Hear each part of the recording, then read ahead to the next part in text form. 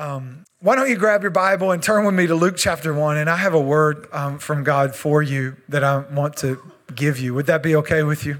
And so Luke chapter 1, we've kind of entitled this series of messages just simply Christmas at Pathway. And I was so excited. I was in the 11 o'clock last week. I didn't speak, but I was in the 11 o'clock. Pastor Jessica was speaking, and I loved hearing what she was speaking, because I thought she doesn't even know what God's put on my heart for the next 2 weeks, but it was like in a way she was kind of already leaning that way, laying some foundation.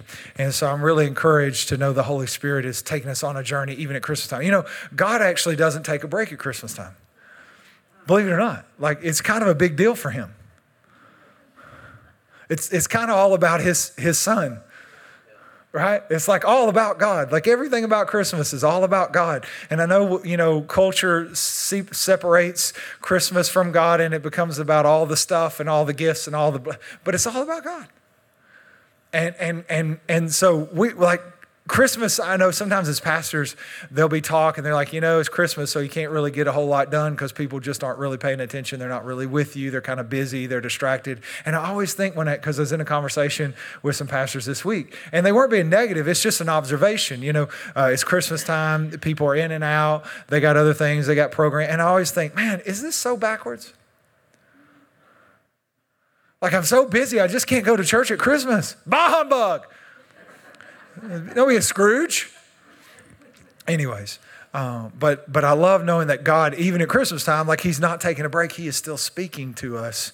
And so Luke chapter 1, this is part of the Christmas story. Let's just read this together. It says, in the 6th month of Elizabeth's pregnancy, that's John's mom, John the Baptist, God sent the angel Gabriel to Nazareth, a town in Galilee, to a virgin pledged to be married to a man named Joseph, a descendant of David. And the virgin's name was Mary. And the angel went to her and said, greetings to you, highly favored. The Lord is with you. And Mary was greatly troubled. In today's vernacular, an accurate translation would be, and Mary was freaked out, okay? And you would be too, by the way. Yeah, because she didn't have Luke chapter 1 and know what was happening. She was just washing laundry and boom, there's an angel.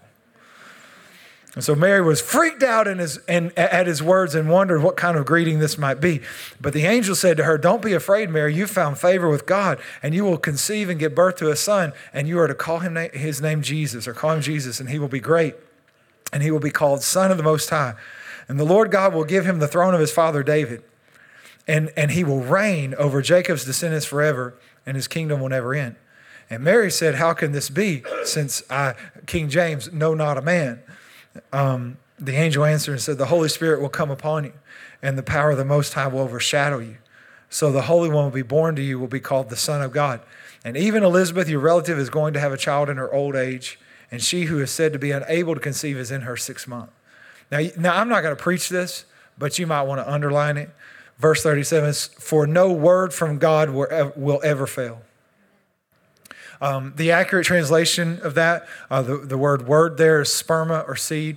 It's basically no word. Every word from God contains the power to fulfill itself. That's what accurately, if you broke the language down, that's what it means, right?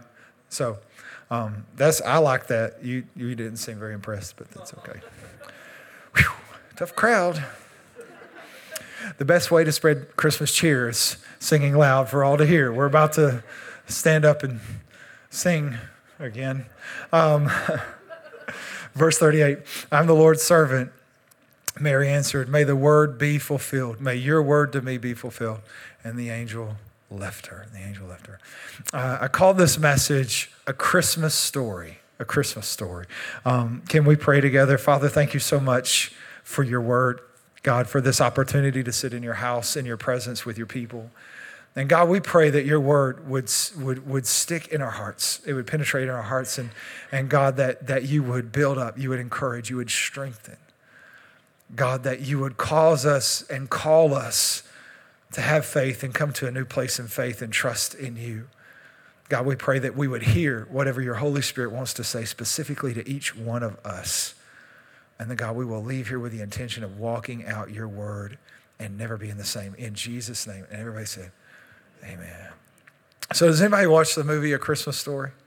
with little Ralphie, the Red Ryder BB gun, and the You'll Shoot Your Eye Out. Do y'all watch, how many watch Christmas movies? Like, yeah, you're my people. How many, let's be honest, how many watch Hallmark movies, Hallmark Christmas movies? Have y'all noticed they're all the same? I've got a 15-year-old little girl that lives with me, my daughter, and so, but she loves Hallmark Christmas movies, and if I sit down for 3 minutes, I got the whole movie figured out, and it's nice and it's warm and it's fuzzy.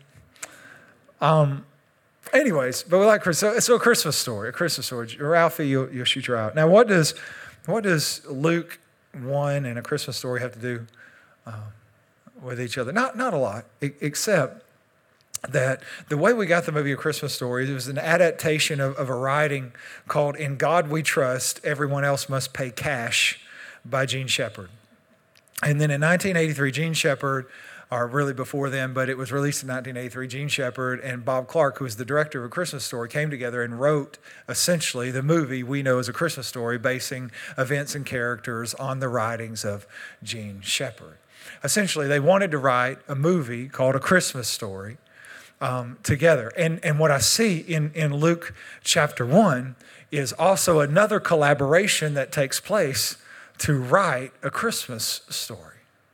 That God has been writing this story all along. In fact, Hebrews 12 says that he is the author and the completer of our faith.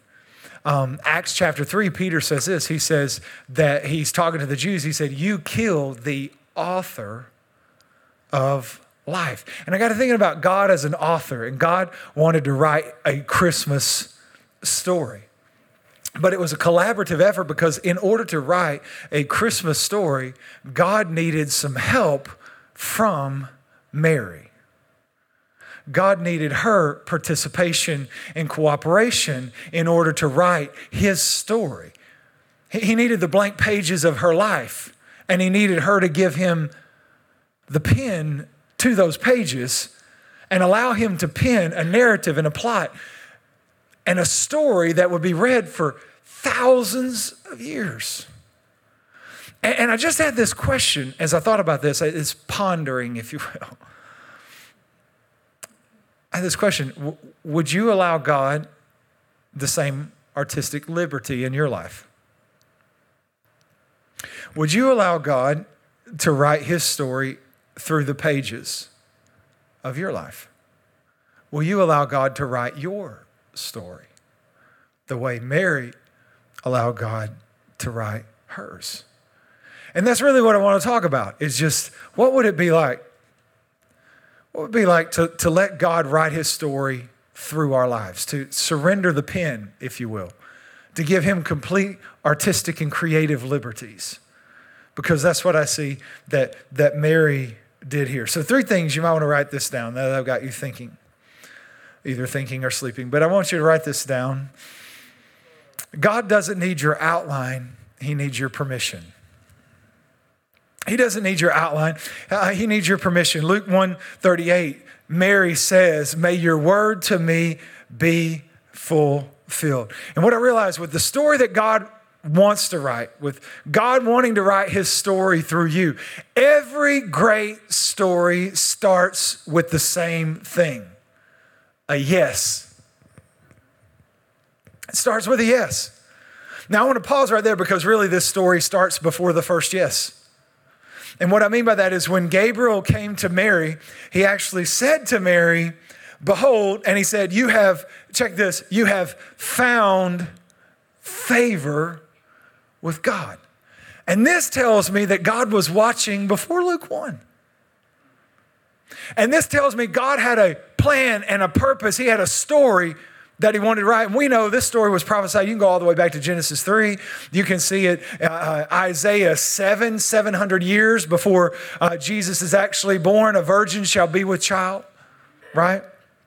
600 years. And so we know God was writing this story, but he comes to the chapter, he comes to the time, he comes to the space in the timeline of the story when now it's time to write the Christmas story. And he has been looking for someone to write the story through. And it says, Mary found favor. And what I want to say is, now we know from the Bible that everyone that God has ever made, and God made each of us and formed us in the womb. We know that from the Word of God. He made you. He formed you. He knit you together, the Bible says. And we also know the Bible tells us that God has a plan and a purpose for your life. Whether it's Jeremiah 29:11, you know the plans I have for you. Whether it's Romans 8, that all things work together for the good for those who are called according to His purpose. Whether it's Jesus in John 15 that says, I chose you, you didn't choose me. And I chose you so that you would go and bear fruit and that fruit would remain. So we know God, even if, this is what I'm going to say, you may be sitting here and it may be foreign to think that God has a specific calling, a specific purpose, a specific plan for your life. But here's what I want you to know. The Bible is conclusive and clear on the fact that God has a plan and a purpose for every person.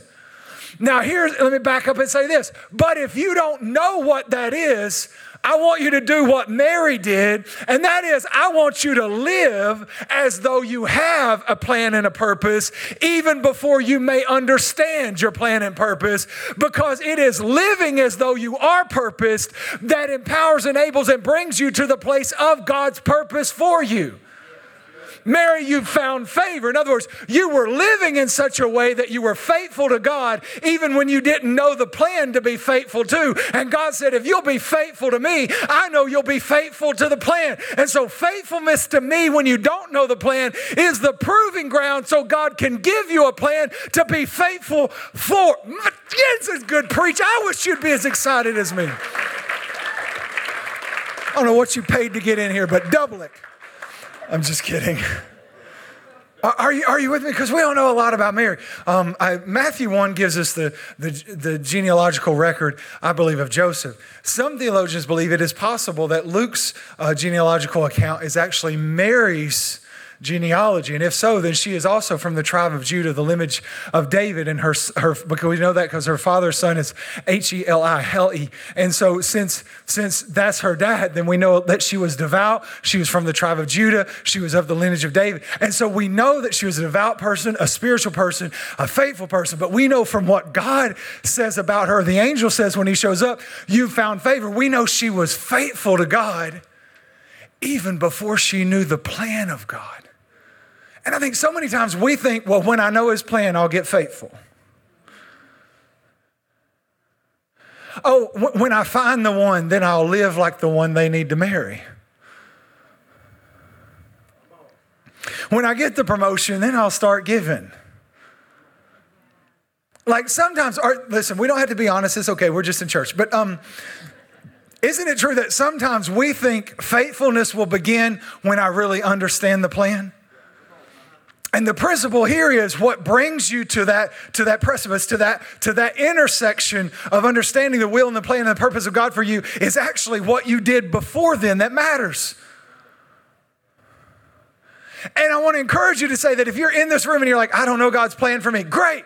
Live like he has a plan for you. I don't know God's purpose for me. Great. Live like God has a purpose for you because that is what will bring you into his purpose for you. That's what brings you to the place of being able to say yes. Are you with me? And so here, Mary says yes. Now, yes isn't easy. Because, I mean, think about it. It was prophesied 600 years earlier in Isaiah chapter 7. And so there was always this buzz with little Jewish girls like, hey, the Messiah is going to be born of a virgin, and what if God picks me? And I don't think Mary was all caught up in that at all, but it's not like it had never been said before. You understand what I'm saying? And so you would think when the angel showed up and said, hey, you're going to be with child, she would be like, winner, winner, chicken dinner. But it wasn't easy because, see, the problem was God shows up with purpose, but Mary already had a plan. She was planning a wedding. She was saying yes to the dress. He went to Jared, 3 words every man hates. Every kiss begins with K. But anyways, you're just doing that to sell. Anyways, say no to commercial. No, I don't want to get, never mind. Hush. But anyways, she's on Pinterest. She's trying to figure out the decorations and the flowers and if we're going to do canon and D major or if we're going to get really creative and do something else. and we're trying to find bridesmaid dresses that are nice, but make sure that none of the bridesmaids look more attractive than the bride. And hey, I've done a lot of weddings. You hear a lot of interesting things. Why did she make us wear this? She just didn't like the way I looked. I might be, Marriage is what brings us together today. But I mean, she is planning a wedding, and she's in the first part of a 2-part ceremony, if you will, because their engagements were different. Their engagements were a formal engagement. That's why Joseph talks about divorcing someone he's betrothed to or engaged to, because their engagements actually, in Judaism, in their culture, they had 2 parts. So the first part of the engagement was a formal engagement like a wedding, only it was in that time they actually limited, they had no physical contact with each other and very little social contact to protect their fidelity, but also that first 12 months was all about preparing to be married. And so they're in that first 12 months of preparing their own self to step into matrimony, if you will, or into the actual consummation of the marriage. And so Mary she is engaged to be married. And if she says yes to having a baby, things are going to get awkward. But God always loves to interrupt our plans with his purpose. Do you know why? This is very simple. Because his purpose is better than your plan. His purpose is better than your plan. And so God comes to Mary and says, hey, so about your outline. I've been reading over, it's good. Because have you ever submitted to God an outline of how you think your life could go? Have y'all ever done this? I submit a rough draft once a week. I'm a writer. And I've submitted many outlines and many rough drafts and many plots and many ideas, and I always make God the hero just in case he wants to accept it. Look at this, God, you get to win. And so Mary has this outline called this engagement and this marriage to Joseph. And God interrupts and says, hey, I don't need your outline. I need your permission. I need you to say yes. Proverbs 16:9 says, a man's heart plans his ways. But then God will come and just mess that up. That's my loose, unabridged interpretation. Because it says a man's heart plans his ways, but the Lord then directs his steps. And so many times God's purposes conflict with our plans. But the faith and the trust is that his purposes are greater. His plans are greater. And so then we have to come to the place that Mary came to say, can you give God permission to write your story? Which is to say, will you sign away the rights to your life story? Will you let the great biographer write it? And will you give up your autobiography? And it's not always easy, right? If it was easy, everybody would do it. You know, the truth of it is sometimes, can we just be real? Sometimes in Christendom, we want to use God to write our story instead of allowing God to write his story through our life. Right? Because as a Christian, I know the blessings, I know the promises. I'm blessed with Abraham. I'm blessed in the city, blessed in the field, blessed going in, blessed coming out. Blessed and highly favored. It's God's will that I prosper and be in health, even as my soul prosper. We know the will and the promises of God. And so if we're not careful, many times we build our outline and try to use God's power and blessing to write the story we want. Oh, you're not going to be honest. That's okay. I got it. Stare at me like you don't know what I'm talking about. Everybody in your life group said, you don't need to be in that relationship. Oh, I know, but if I just keep bringing him to church, God's going to change him. Keep trying to write your story.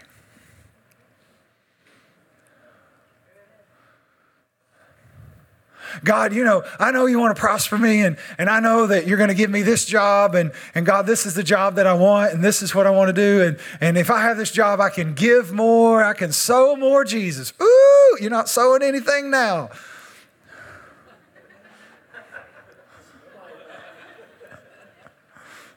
Because we know how to use God's word to remind him of things that he's supposed to do, which are aimed at things that we want. But here the question wasn't, like Mary didn't say, hey, Gabriel, I'm so glad you showed up because I just need to know that God was with me and I have this outline. And so could you anoint my plan, please? That wasn't the question. The question wasn't, Mary, can you use God to write the story you want? It was, will you surrender the pen to allow him to write through you the story he wants? Because when we say yes to God, what we're actually saying when we come to God and we say yes, and we surrender and we give him the pen, we are saying yes to our life not looking the way we want it to look. We're surrendering what we want our life to look like, where we want to end up at. Do you understand that? And the truth of it with God is that there is not just one yes. It's never just one yes. Like I think it's another thing with Christians and believers, and it's not the people's fault. I think ministers have messed this up because they've told people you got to get your ticket to heaven. You just got to pray the prayer, and someday when God comes back, you get to go, or if you die, you get to go. And so this is the whole reason Jesus came was so you could pray a prayer and get your ticket to heaven. And I hate that terminology, but I've heard it so much it just drives me crazy because I'm like, I don't think God has an airplane or a bus or a train. And I don't think that's all there is. Like, are you telling me that's all there is? Like, I just say yes to God and then live the life that I want to live, and someday when I die, I go to heaven. That makes my time here of no value or consequence. And that's not what I see in the Bible. I see this God of purpose and plan and intentionality. This God who said, I want my kingdom to come and my will to be done on the earth as it is in heaven. Like, that's what I see. And so when you say yes to God, don't be under the illusion, well, I said yes to God back in 1984 at a little church in Podunk, Alabama. Praise the Lord. Good for you. I'm sure God's impressed. It's never just one yes. Let me help you. When you got married, it wasn't just one yes. When he went to Jared, you said, yes, I'll marry you. And you were saying yes to his crazy family. And you were saying yes, right, to his irritable bowel syndrome. And you were saying yes to his underwear on the floor. And you were saying yes to his crazy Uncle Eddie, right? And if you're sitting there thinking, my family doesn't have crazy Uncle Eddie, it's you. You're Eddie.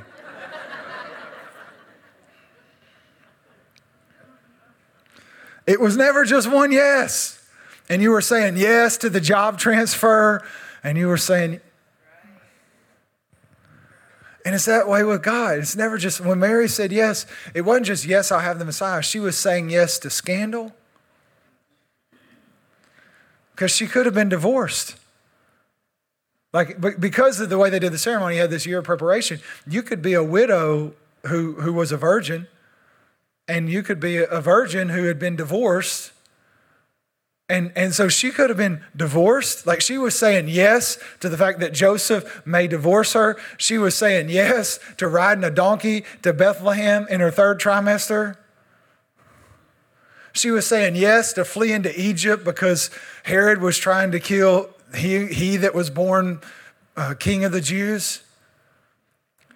She was saying yes to raising someone who was going to be misunderstood. And she was saying yes to watching her baby be nailed to a tree in front of her.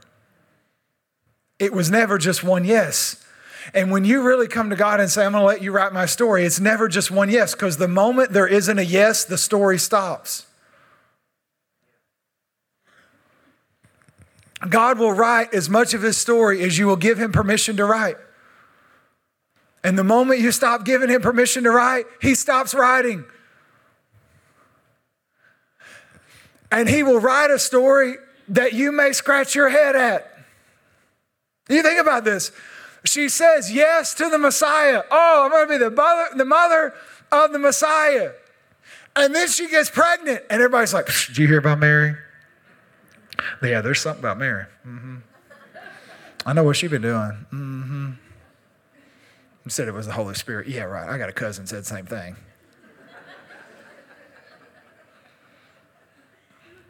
But then it was born to look like the neighbor. I know what's going on here.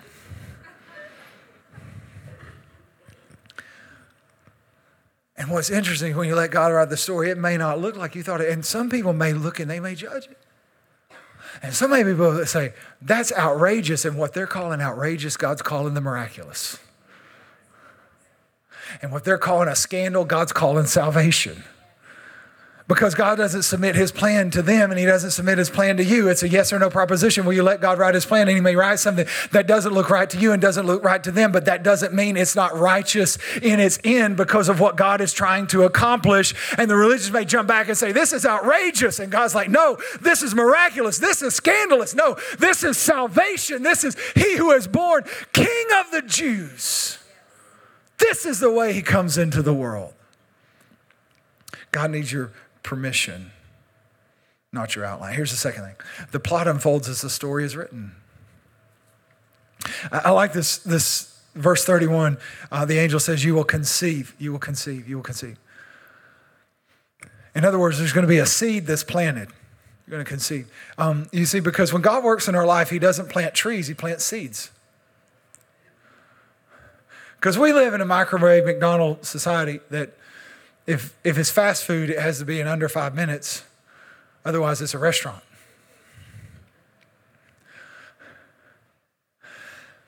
And many times when God speaks, we miss the idea that God doesn't plant trees, he plants seeds in our lives. That's what he said every word from God will be fulfilled. That word, I said this was sperma. Every seed of God has the power within itself, contained in itself to fulfill itself. And so God, when he speaks, he is speaking seeds. What God wants to plant in your life, it starts with a seed. That's why the parable of the sower is so important. And it's all in all three of the synoptic gospels, Matthew, Mark, and Luke. And it's the parable where the kingdom of God, he says, the kingdom of God, that means he's teaching us how to do heaven on earth. Jesus didn't actually teach us how to live on earth. He taught us how to live like heaven on earth. The problem we have is we've learned too much of how to live the way earth lives, and Jesus came to teach people how to live on earth the way heaven is. Your kingdom come, your will be done. I know it's too deep for Christmas, but that's okay. Anyways, but he says the kingdom of heaven is like a sower went out and he was sowing seed. And some fell on the wayside. The wayside is the trampled ground, because if you're used to gardens, anybody ever been in a garden? You don't walk where you're going to plant. You walk beside it, right? Like I had a grandfather who had gardens, and we'd go till it, and he would run the tiller. And I used to think, why is he running the tiller like this? Because it would be easier to get behind it. He said, well, then you trample down the dirt where we're trying to break up the dirt so we can plant the seed, right? How many of you, you're not going to act like you even acknowledge anything I say, no matter what I say. You're just going to.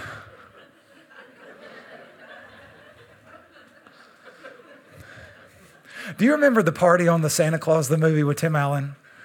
The school party with all the school faculty, and they're all just, and he finally does the Secret Santa, and he stands up and he says, I'm now going to say the word all of you have been waiting all night to hear, fire! You know, that's kind of how I feel. Anyways, you trample along the side, and he was saying some falls on the wayside on the trample ground, and then the birds of the air, which represents really Satan, comes and steals the word, right? And this happens, it's probably happening right now. Like I'm trying to speak the word of God, and someone's on Facebook because someone updated their profile pic, or someone's on Instagram, or someone's texting somebody right next to them about how we're, what are we doing for lunch? And you think you're multitasking, but really the birds are stealing the seed. Right? And you're thinking about, I'm hungry and I wish you would hurry, and it's lunchtime, and they talked about money at church, so I'm never coming back. And it's always funny to me that people say they talked about money at church, I'm not coming back. I'm like, you're sitting on money somebody else gave right now. enjoying the heat somebody else paid for right now, listening to a message somebody else provided by their offerings and generosity after hearing worship that someone else paid for, and then you act like, I can't talk about money. Well, why don't you go to a restaurant and eat really well and then just walk out and see if you don't get arrested? Here, you can come eat really well, walk out and not pay, and we'll invite you back next week. Anyways, so there's the seed. So some fell on the wayside and the birds stole it. Some fell on stony ground and it couldn't get a good root. And so it died, it scorched. When it was tested by the sun, it died. And then some got strangled by the thorns, the cares of this world. In other words, they received the word, but then they went out and started talking or about their problem and looking at the problem and focusing on their problem, and it killed the word.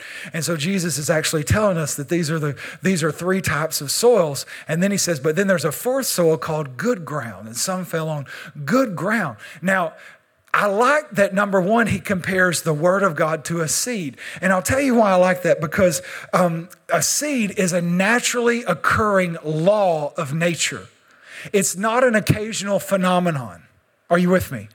Like seed does what seed does. Are you with me?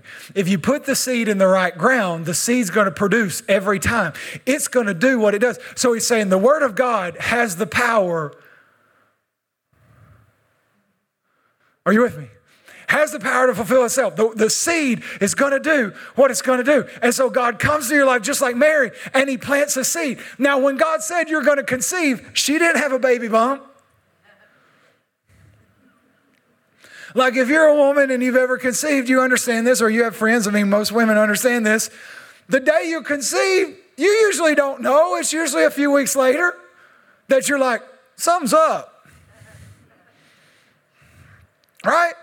So he says, you're going to conceive. Mary's like, okay.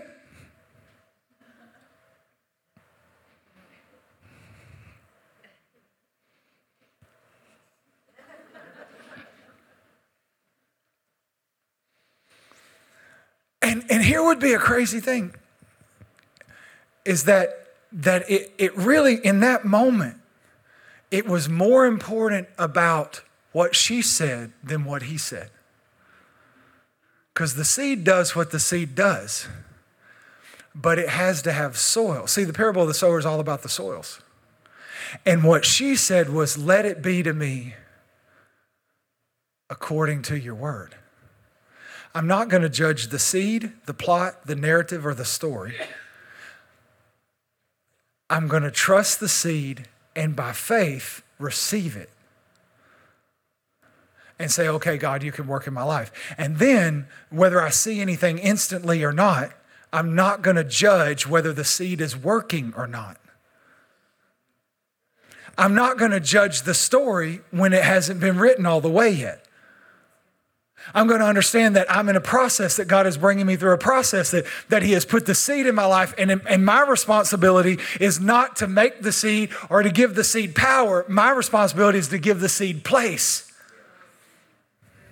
And then don't judge the story if it doesn't look right yet. Because understand that God didn't plant a tree, he planted a seed. And so I can't just step back, because this seed will take 33 years to get to fruition. Right? Because it will be at the resurrection that we'll be like, he was the Messiah.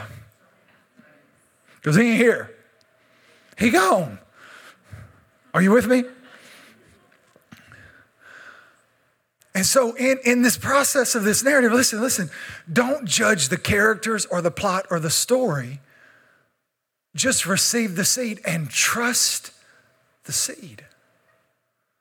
Trust that no word from God will return void, but it will accomplish the thing for which it was sent. That's what Isaiah says. Are you with me? Understand that the characters are being developed and the plot is being developed and the story is unfolding. And so don't get discouraged when you look up and say, well, God said, but I don't see. You don't see a tree because he didn't plant a tree. He gave you a seed. And if you will give the seed a place, it will produce a tree. Are you with me? I saw this verse. I was sharing this with the staff, Isaiah 43. Now I love Isaiah 43. Because that's all passing through the waters and not drowning and passing through the fire and not being burned and mal like that. But look at Isaiah 43 verse 1, because I'd never seen this before. And if you're one of those and I say this, you're like, oh, I knew that, then shut up and let me have my moment. Because I say all the time, like I've never seen this before, but it's because I read the Bible and I've never seen it before. But I've read this chapter, I don't know, 100 times. I don't know. But look what it says. But now thus says, time out. First of all, I know the context, just in case you're a theologian. He's talking to Israel. They're in captivity to Babylon, okay? And he is speaking the prophetic word of hope that he's going to restore them and redeem them and be with them through the trial and bring them back, okay? So I understand the context. But let's just look at what it says, because it is so good. But now thus says the Lord, he who created you, O Jacob, he who formed you, O Israel. Fear not, I've redeemed you, I've called you by name, you're mine. Now I like that part. He who created you, O Jacob, and who formed you, O Israel. Now, you know Jacob and Israel, same guy, right? Bruce Wayne, Batman, right? Same guy. Tony Stark, Iron Man, same guy, right? Thor, same guy. So Thor? Never mind. Anyways, they're the same guy. But I like the verbs because they're different, even in the Hebrew. And we know the story of Jacob. Jacob has to flee his home after manipulating his father to steal a blessing that belonged to his brother. And he has an encounter with God. And God said, this place is Bethel, the house of God. It's when he fell asleep on the rock. I saw the angels ascending, descending. Then he goes to Laban's, his uncle Laban gets married, has some kids. Then Laban kind of cheats him. Then he cheats Laban. Then he's on the run again. And he has another incredible encounter with God where he wrestles with God. He says, this place is called Peniel, meaning I've seen God face to face and my life was spared. It's interesting to me that God apparently can run as fast as you. Because every time he was on the run, God was there. Just saying, you can't outrun him. But that's Jacob.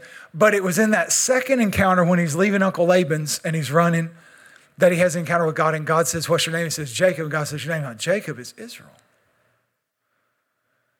All right, so there's your backstory. And then but throughout the Bible, God will call him sometimes Israel and sometimes Jacob. And what you need to understand is that Israel was always in Jacob, but he was in seed form. The seed of Israel was in Jacob. And God said, I created Jacob. There's the seed. But then I formed Jacob into Israel. There's the fruition. Are you with me? And what you need to understand is everything God has called you to be and do is in you right now. And everything you need to do that is in you right now. But it's in a seed form. And God has planted that seed and he has created you. But if you will surrender to him, he will form you into who he destined you to be. And I love this because for the rest of his life, when they talk about the patriarchs, they say Abraham, Isaac, and Jacob. They don't say Israel, they say Jacob. And I love it because Jacob was just as valuable to God as Israel. God values every part of your life, every twist, every turn, every up and every down. And when he finally gets you to where he wants you to be, he does not throw away where you've been.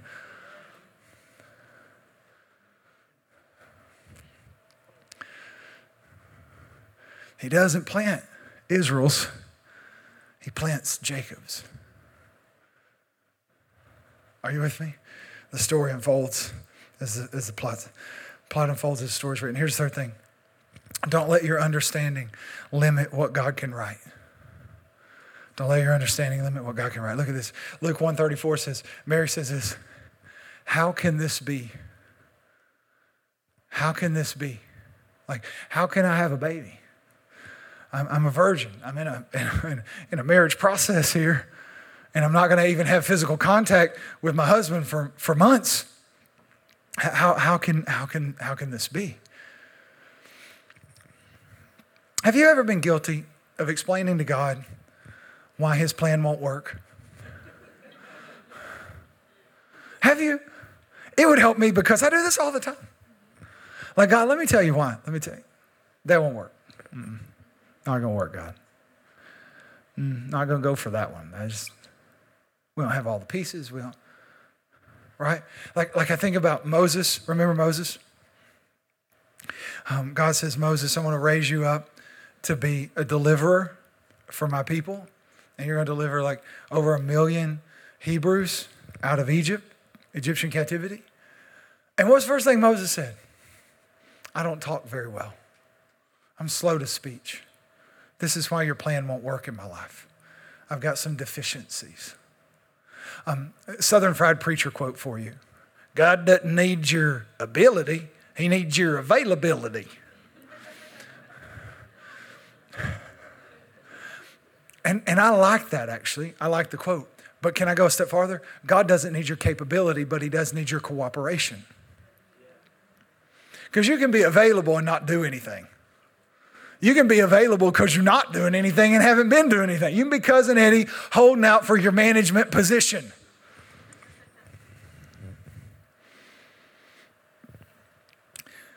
And so I think it's more than availability. God needs your cooperation.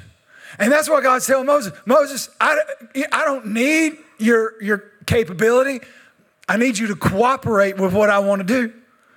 See, if we're not careful, we will give God the pen and then give him writer's block. Because we will explain why his story won't work, or his ideas can't come to pass, or why we don't qualify for what he wants to do, why we're not good enough, or we can't, or we don't have. And God isn't looking for your capacity. He's looking for cooperation. He's looking for you to say yes and to continue to say yes. Just like, remember the 10 spies? Remember there's 12, they sent them in the promise. Josh and Caleb come back and they're like, we can take the land, woohoo. And 10 of them are like, no, we can't. There's big giants in there.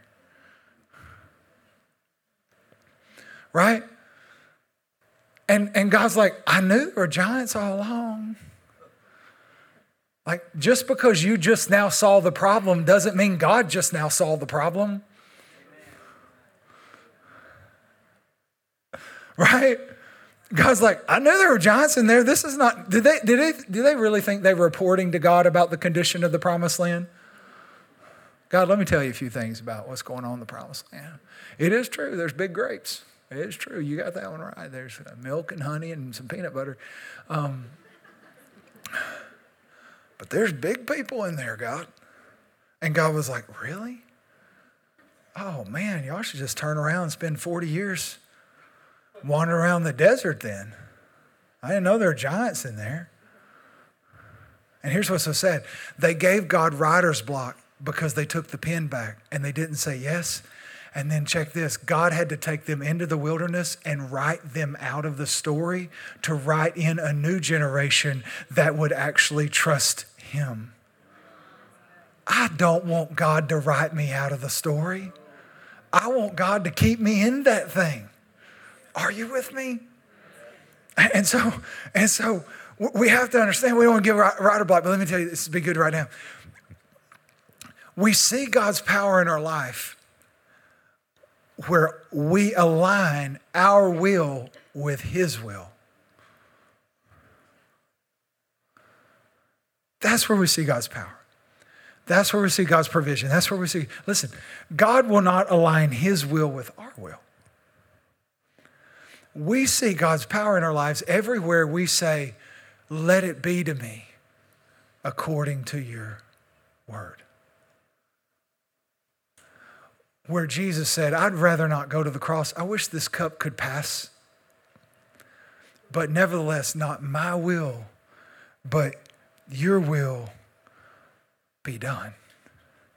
And it's where we will align our will, where we will let him have the pen, where we will say, yes, here are the blank pages of my future, and you are welcome to write your story through my life. That's where we see the power of God. Because what's this?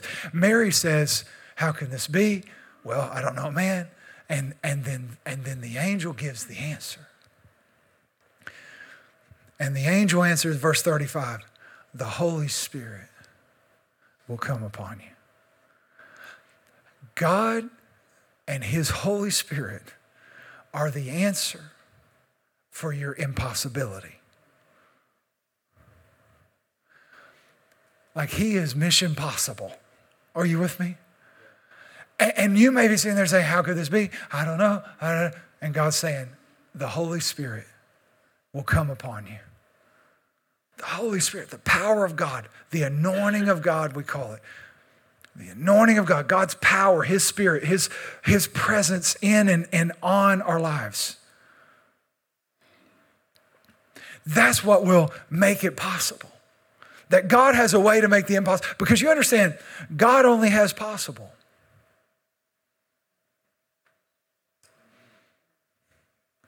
God has never acknowledged an impossibility because God has never experienced an impossibility. With God, there is only possible. And what seems impossible to us, God's like, good, I got an answer for you. The Holy Spirit. My anointing on your life, the Holy Spirit will come upon you. And what you just said was impossible is now possible because the God of only possible has shown up in power. How will this be? The Holy Spirit. God, I don't know if I can do this. The Holy Spirit will come upon. God, I don't know that this is even workable. There's no solution. There's no way forward. The Holy Spirit will come upon you. Listen, we are so guilty sometimes of living a life where we never seek, search out, long for, hope for, trust in the power of the Holy Spirit. And we limit God when we see something that we say is impossible, not even acknowledging that He has given us the power to live what is impossible. Jesus said in Acts 1, and you will receive power when the Holy Spirit comes upon you. God is not asking what you can do. He is longing for what you will allow Him to do through you. When He mixes the Holy Spirit and the pen of the greatest author who's ever been known with the pages of your life, when he takes the pen and He puts the anointing of the Holy Spirit and He starts writing that's what He wants to see. That's what He wants to know. That's what He's looking. He's not looking for your outline. He's not looking for what you think is possible. He's not looking for what you're comfortable with. He is looking for you to surrender the manuscript of your life, the pages that are yet to be written, and saying, hey, don't tell me what's probable. Don't tell me what's possible. Just open the pages of your life and give me the pen and let me write a story that even you will be amazed. Just trust the seed, trust the Spirit, trust the author. Are you with me? That's what God wants to do in your life. Will you let God write that story in your life? Will you let God write His story through you? Will you let God anoint your life? Will you give Him the pen and say, God, whatever you want to do, whatever you want to write, however you want to move in my life, God, I will give, I will serve, I will love. I will trust. I will go. God, whatever you want me to do, I will let you write the story. I'll say yes, and I'll keep saying yes, and I'll keep saying yes, and I'll keep saying yes, and I'll keep my outline to myself, and I'll keep giving you permission to write a story in my life. And God, I will trust the power of your Holy Spirit, and I'll trust the authority of your penmanship. And I will let you write a story through me, because that's what I feel like the Holy Spirit is asking. And all that I was supposed to ask you today is, will you let God write your story? Will you let God write His story through you? And I felt like as a church, like here we are, we have a heart to touch the world, not just to have a church services, but to build a Bible school, for like a ministry school, and to send pastors and plant churches. And we said, hey, in the next 10 years, we're going to plant 4 campuses, and we're going to train 1,000 pastors, and all this stuff we're going to do, we're going to reach 10,000 people. And that's what I want to do. I want God to write that story, because I didn't think of that story. I think He thought of that story, because I wouldn't even be crazy enough to use those numbers.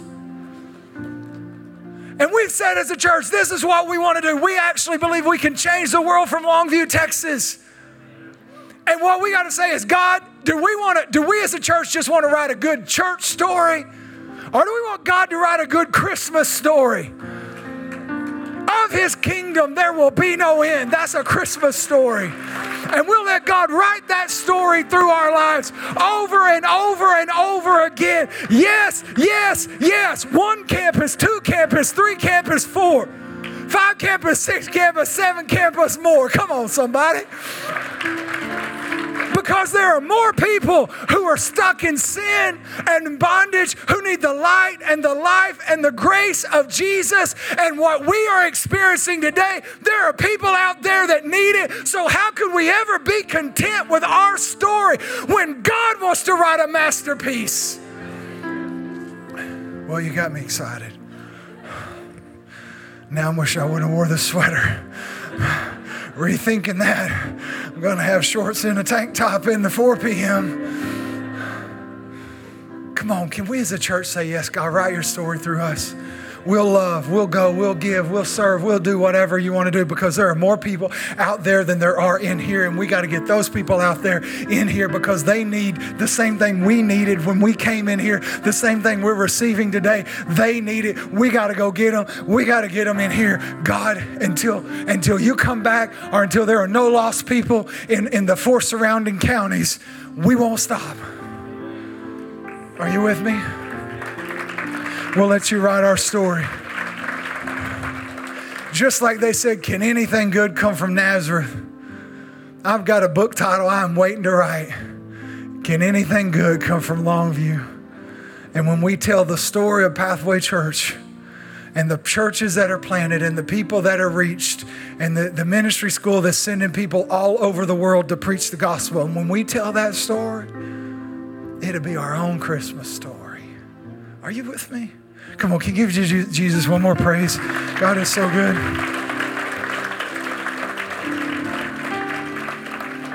Why don't you stand? I'm so glad you were here.